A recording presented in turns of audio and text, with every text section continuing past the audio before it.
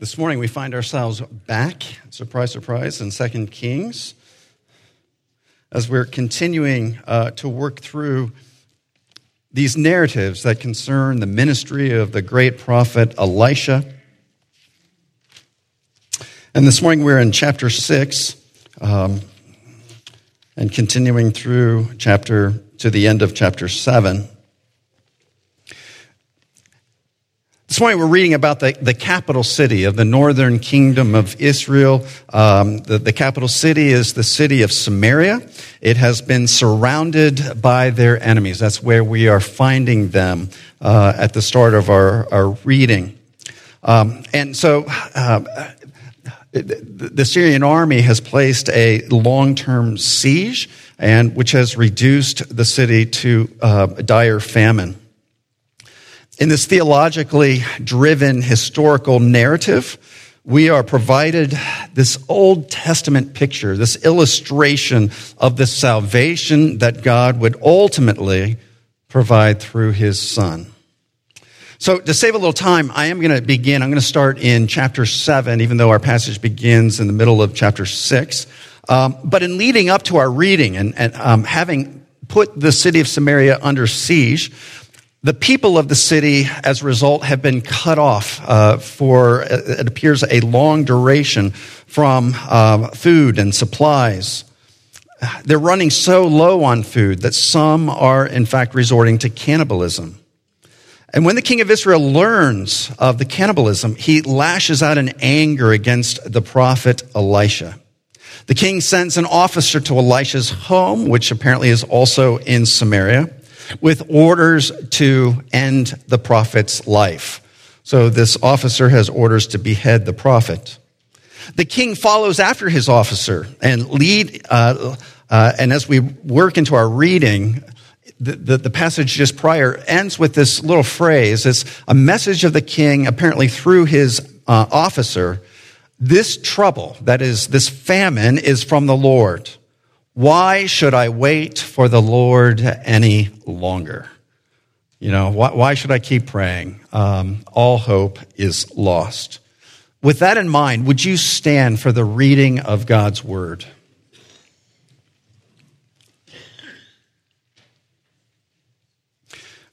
But Elisha said, "Hear the word of the Lord. Thus says the Lord, tomorrow about this time, a seah of fine flour shall be sold for a shekel, and 2 seahs of barley for a shekel at the gate of Samaria."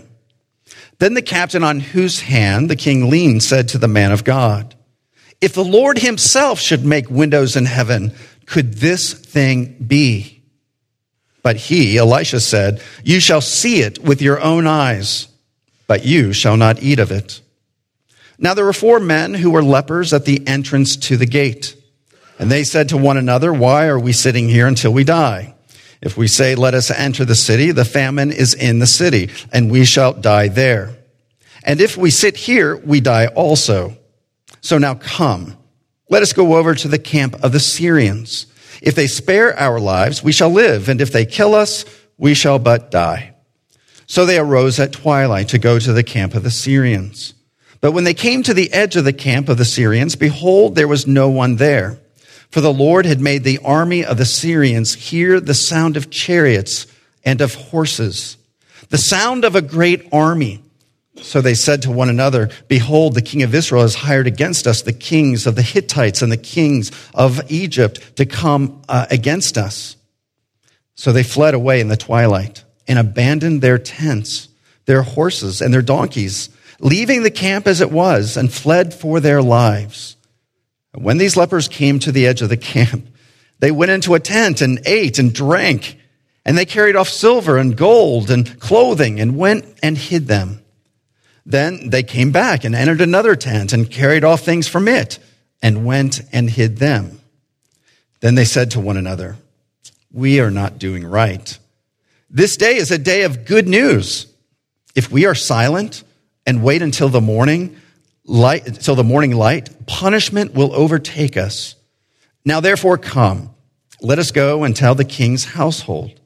So they came and called to the gatekeepers of the city and told them, "We came to the camp of the Syrians, and behold, there was no one to be seen or heard there. Nothing but horses, but the horses tied and the donkeys tied and the tents as they were."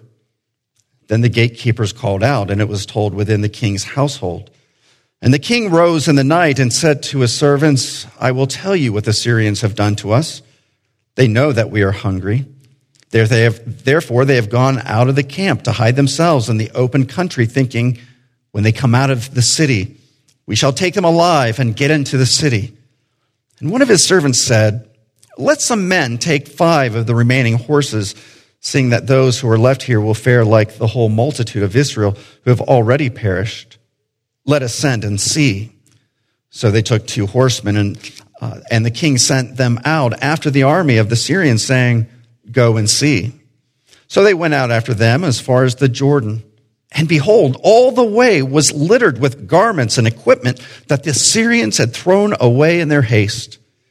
And the messengers returned and told the king. Then the people went out and plundered the camp of the Syrians. So a seah of fine flour was sold for a shekel, and 2 seahs of barley for a shekel, according to the word of the Lord. Now the king had appointed the captain on whose hand he leaned to have charge of the gate, and the people trampled him in the gate, so that he died, as the man of God had said when the king came down to him. For when the man of God had said to the king, 2 seahs of barley shall be sold for a shekel, and a seah of fine flour for a shekel, about this time tomorrow in the gate of Samaria, the captain had answered the man of God, "If the Lord himself should make windows in heaven, could such a thing be?" And he had said, "You shall see it with your own eyes, but you shall not eat of it." And so it happened to him, for the people trampled him in the gate, and he died. Well, let's pray. O Lord of light, Lord, shine forth upon us so that we would see you, that our lips may praise you, and our lives may glorify you through Jesus Christ our Lord. Amen.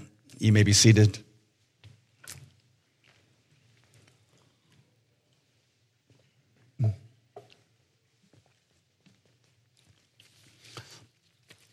So this narrative begins with the desperation of the Israelites within the northern kingdom in the capital city of Samaria.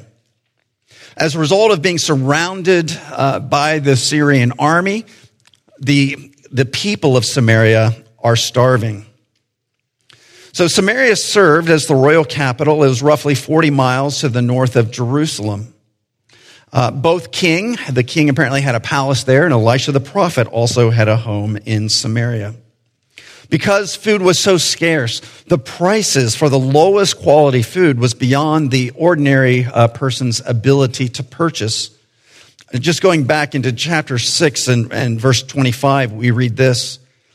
"And there was a great famine in Samaria as they besieged it, until a donkey's head was sold for 80 shekels of silver, and the 4th part of a cab of dove's dung for 5 shekels of silver."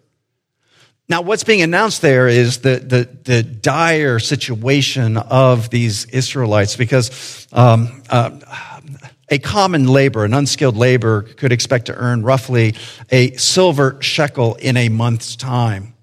And here, this donkey's head, this is a part of, first of all, they didn't normally eat donkeys. Donkeys were considered unclean.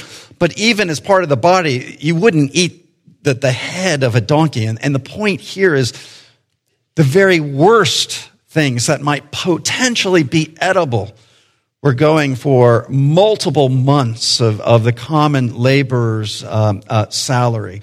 It means that there was essentially no food available, at least not for the ordinary people. And the result of this is that the people are resorting to cannibalism. This reference to cannibalism is not merely, that's in chapter 6, it's not merely gratuitous on the part of the author, as so many scenes in today's movies are just purely gratuitous. But in this case, the inspired author wants to draw our attention in the way he describes what's taking place in the city, he's drawing our attention to the law of Moses, and specifically to the covenant curses resulting from spiritually turning away from Yahweh and turning towards the worship of idols. In Deuteronomy 28, okay, so this is the section of Deuteronomy that is outlining these curses that if the people disobey, if they reject God's laws, if they reject God himself, this is what they are to expect. Deuteronomy 28, if you are not careful to do all the words of this law that are written in this book, that you may fear this glorious and awesome name, the Lord your God, then the Lord will bring on you and your offspring extraordinary afflictions. And then moving to verses 52 and 53. They shall besiege you in all your towns until your high and fortified walls in which you trusted come down throughout all your land. And they shall besiege you in all your towns throughout your land, which the Lord your God has given you. And you shall eat the fruit of your womb, the flesh of your sons and daughters whom the Lord your God has given you in the siege and in the distress with which your enemies shall distress you. Part of the point is that in spite of Elisha's presence, this is so fascinating, they have one of the greatest men in their history living in their presence, living in their city. This is the prophet Elisha.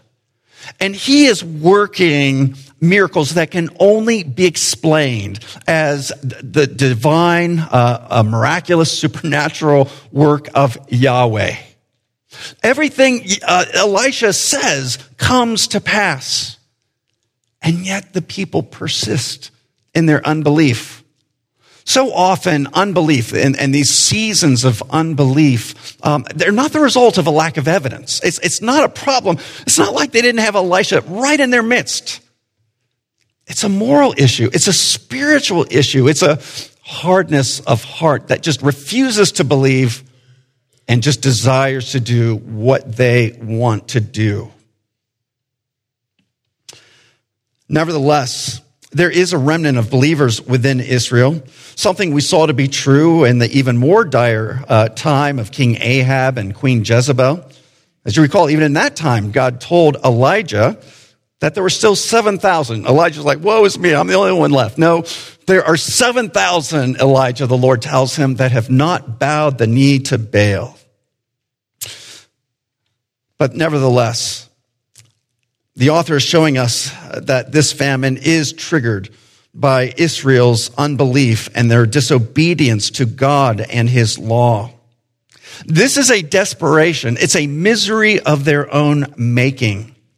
And it points to the horrifying experience of being held accountable by a holy and just God for their injustices, for their immorality, for their wickedness of thinking that they know better than the God who made them and the God who redeemed them out of Egypt. And in this, we're given a picture of our own sins, what our sins, how they're viewed in God's sight and what they deserve.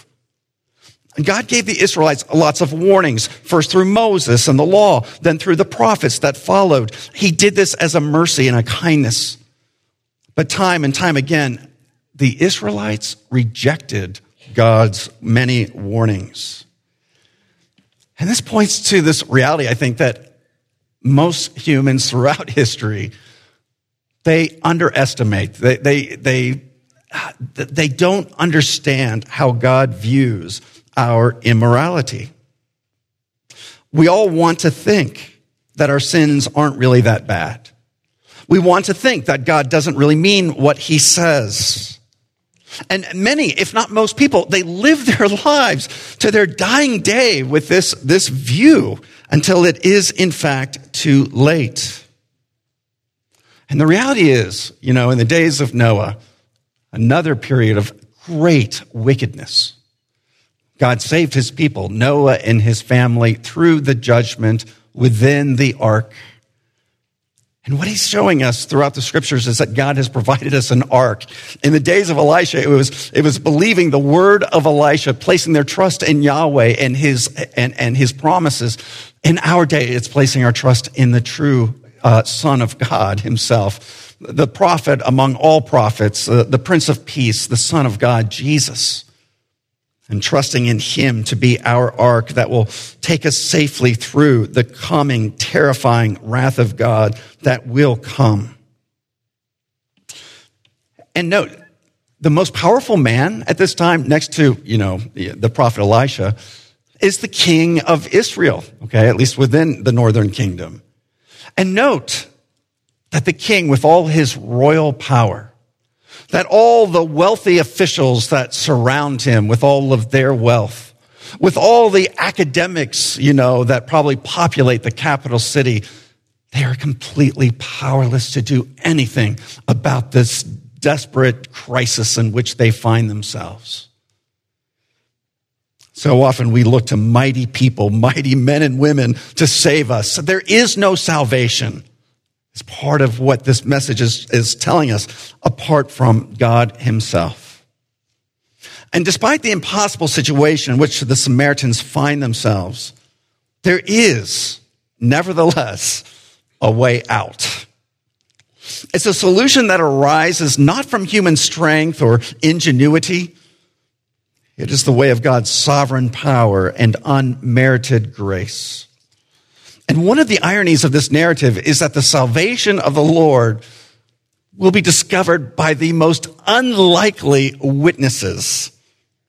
It's 4 lepers. It's almost comical. 4 lepers who discover the good news of God's salvation. And so there were these 4 men. They were afflicted with leprosy, that is, some undefined skin disease, very serious. It would have meant that they were unclean, isolated from the common company. They're in the gates of Samaria, wondering if they should plead their case, plead with the officials to let them into the city. But then they reason to themselves, but even if they let us in, then what? There's no food inside. And they think to themselves, and if we just stay in the gates, we're going to die. So what choice do we have? Let's go out to the Syrians. They're encamped. Apparently, they're doing quite well. They're living off the land. They've got food and supplies. All they can do is kill us, and then, that's not the worst thing that can happen. So they take their chances with going out to the Syrian encampment. It's twilight, just as the sun is setting for the day. And lo and behold, they reach the outskirts of the Syrian encampment, and it's a ghost town. Okay, just put yourselves in their shoes for a moment. First, there's confusion. Like, what accounts for this? They're the animals. They're the tents. And it appears that there's equipment and there's almost like fires that are still smoking within this encampment, but no people. It's like literally an episode of The Twilight Zone. And then this confusion, after they kind of get through this confusion, the reality of the situation begins to sink in. After all, these men are starving. And they realize that all the provisions are left within the camp, and they begin to explore, and their eyes go as big as saucers, right? And there inside these tents are all kinds of bread and food and probably fruit. And then there's water and wine inside these tents. It's like a Pirates of the Caribbean movie. They're all like drinking and covering themselves and, in clothing and jewels or whatever, is in there. In fact, it's weird, but this encampment has silver and gold and extra clothes. And so they're rummaging through, the first tent, just eating to their heart's delight. They can't believe this. It's like a dream to them. They go to the second tent, and again, they continue to just engorge themselves. The salvation of Samaria has arrived. And it's not by might. It's not by power. It is by my Spirit, says the Lord. Or as the psalmist writes, this is the Lord's doing. It is marvelous in our eyes. Now, this tells us something about the God we worship.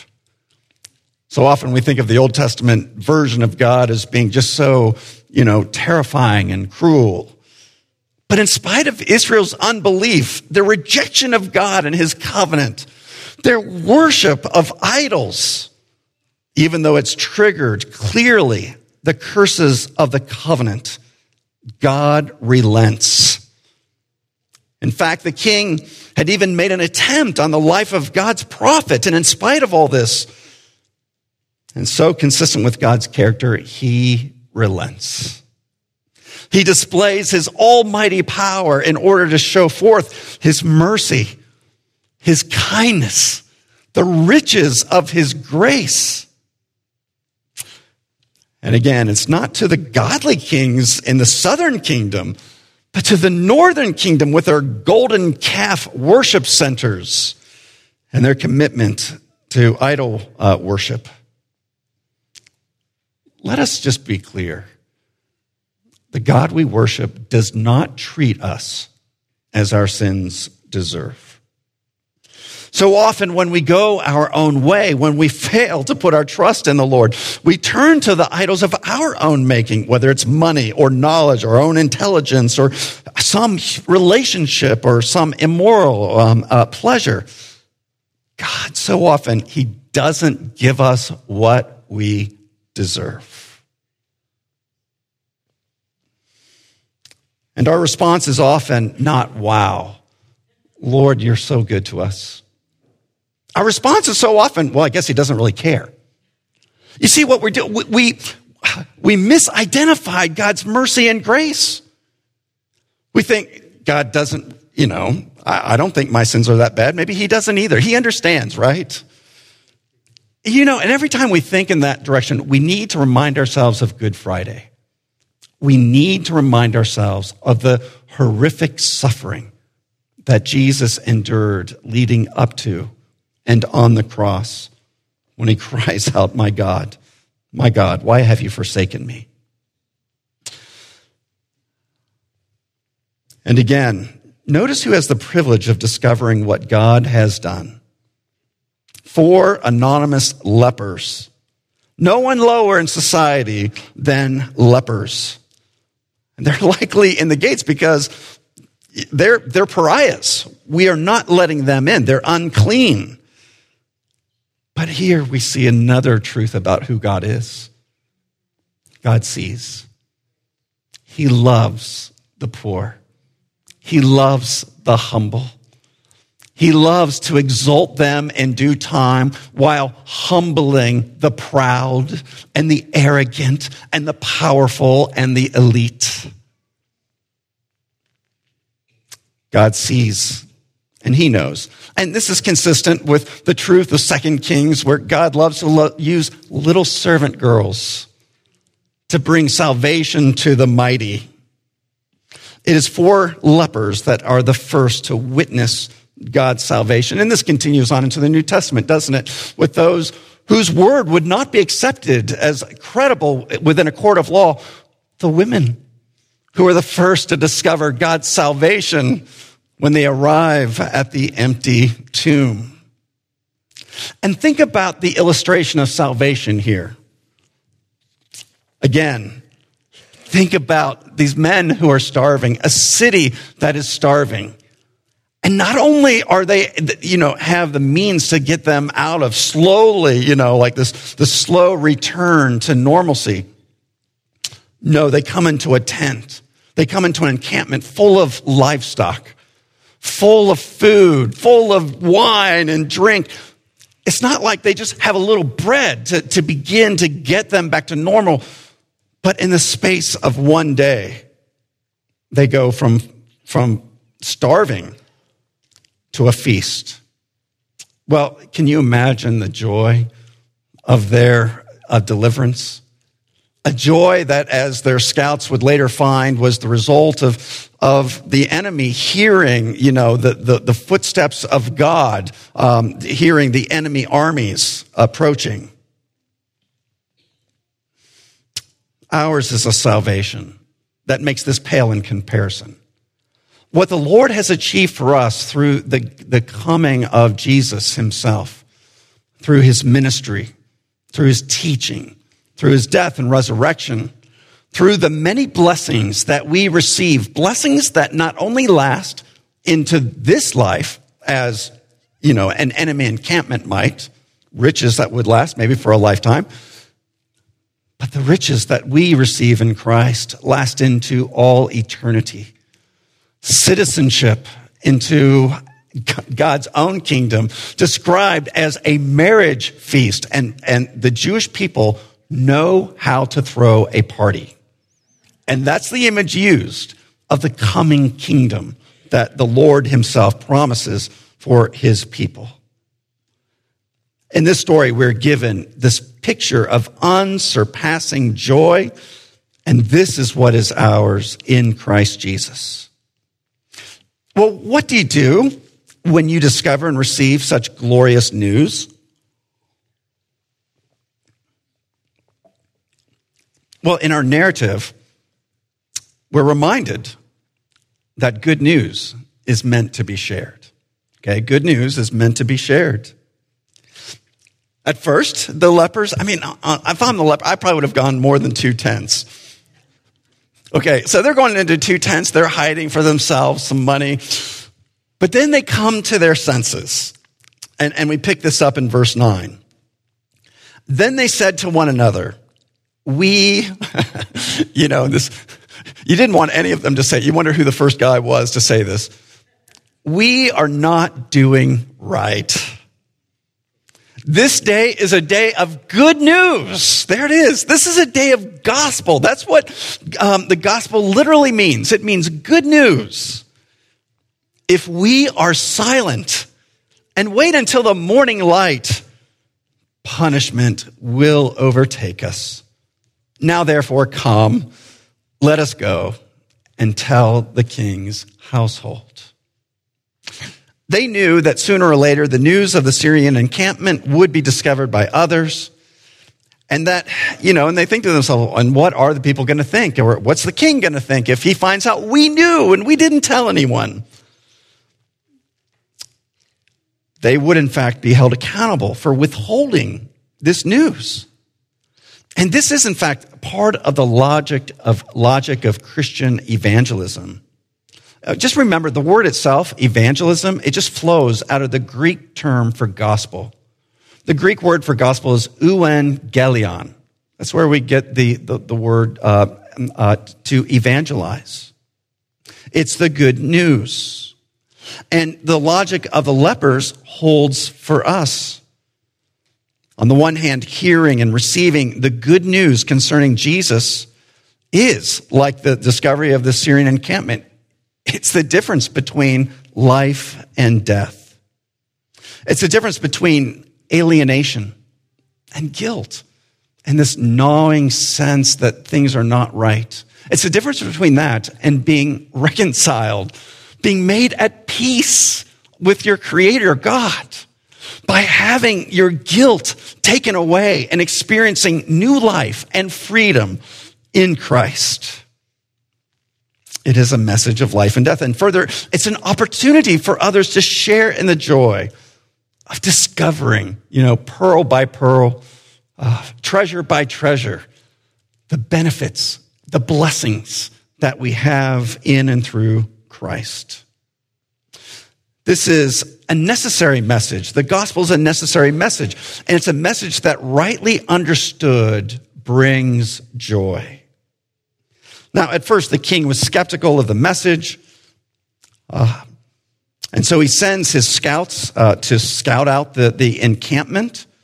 But once the news is confirmed, this famine turns into a feast in the space of one day. Only God can do that. And only God can save sinners. Our narrative doesn't conclude here, but with a warning to those who reject, who mock the good news. Early on, when the king and his officials show up at the home of Elisha, full of frustration and anger, Elisha issues this promise, this prediction backed by divine authority. So all the way back in verse 1, Elisha says, "Hear the word of the Lord. Thus says the Lord." He's emphasizing, this isn't just this isn't just arising from wishful thinking. This is coming from the Lord. He's saying it twice. "Tomorrow about this time, a seah of fine flour shall be sold for a shekel." Okay, so a seah is something like 7.5 quarts. Just prior to this, a donkey's head was going for 80 shekels. Now you're going to find 7.5 quarts of fine flour for just one seah. It's still expensive, okay, if you understand the economics of the time. But now that's really a complete reversal, you see, of their current circumstances. And the same with 2 seahs of barley, only 1 shekel of silver. After issuing this divine promise, however, one of the king's officials mocks Elisha. It's the captain who the king leans on. And this captain says, "If the Lord himself should make the windows in heaven, could this thing be?" Or to give you a sense of what this official is essentially saying, he's saying, not even God could do that. Now, where have you heard that kind of line before? Not even God could sink that ship. You remember that? And then the Titanic sailed. Well, this is the kind of remark that this official is uttering. And so in the final section, we read how the king assigned this captain to have charge over the gate of the city. And when it was confirmed that the Syrians had fled the land and that they had left all their belongings behind, the people just rush out of the city en masse. And the result of this is that this captain, this high official to the king, is trampled and killed. And this all serves as this warning not to reject the word of God, especially as it is delivered through the prophet of God. In our time, we have someone who has come, and again, who is far greater than the prophet Elisha. And God has honored the words of Jesus like no other, ultimately raising Christ from the dead, just as Jesus predicted.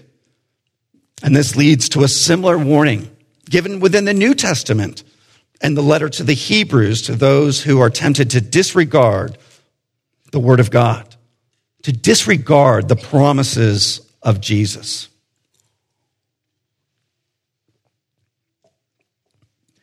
In Hebrews 12:25, we read this: "See that you do not refuse Christ who is speaking. For if they, that is, the Israelites who wandered through the wilderness, did not escape when they refused him who warned them on earth, much less will we escape if we reject him who warns from heaven." The Lord continues to warn us and to show us there is a way. There is a way of salvation, and his name is Jesus. Well, let's pray. Oh Lord, we thank you for speaking to our hearts by the Spirit through the Scriptures. Lord, you faithfully remind us to meditate on those things that belong to our peace, strengthen and confirm our faith in you and in the inspired record of the great things which you have done for our salvation. Lord, grant that we would not fall into error nor waste the time that you've given us. Day by day, in the midst of temptations and disappointments, Lord, grant us the assurance of your promises through Jesus Christ our Lord. Amen.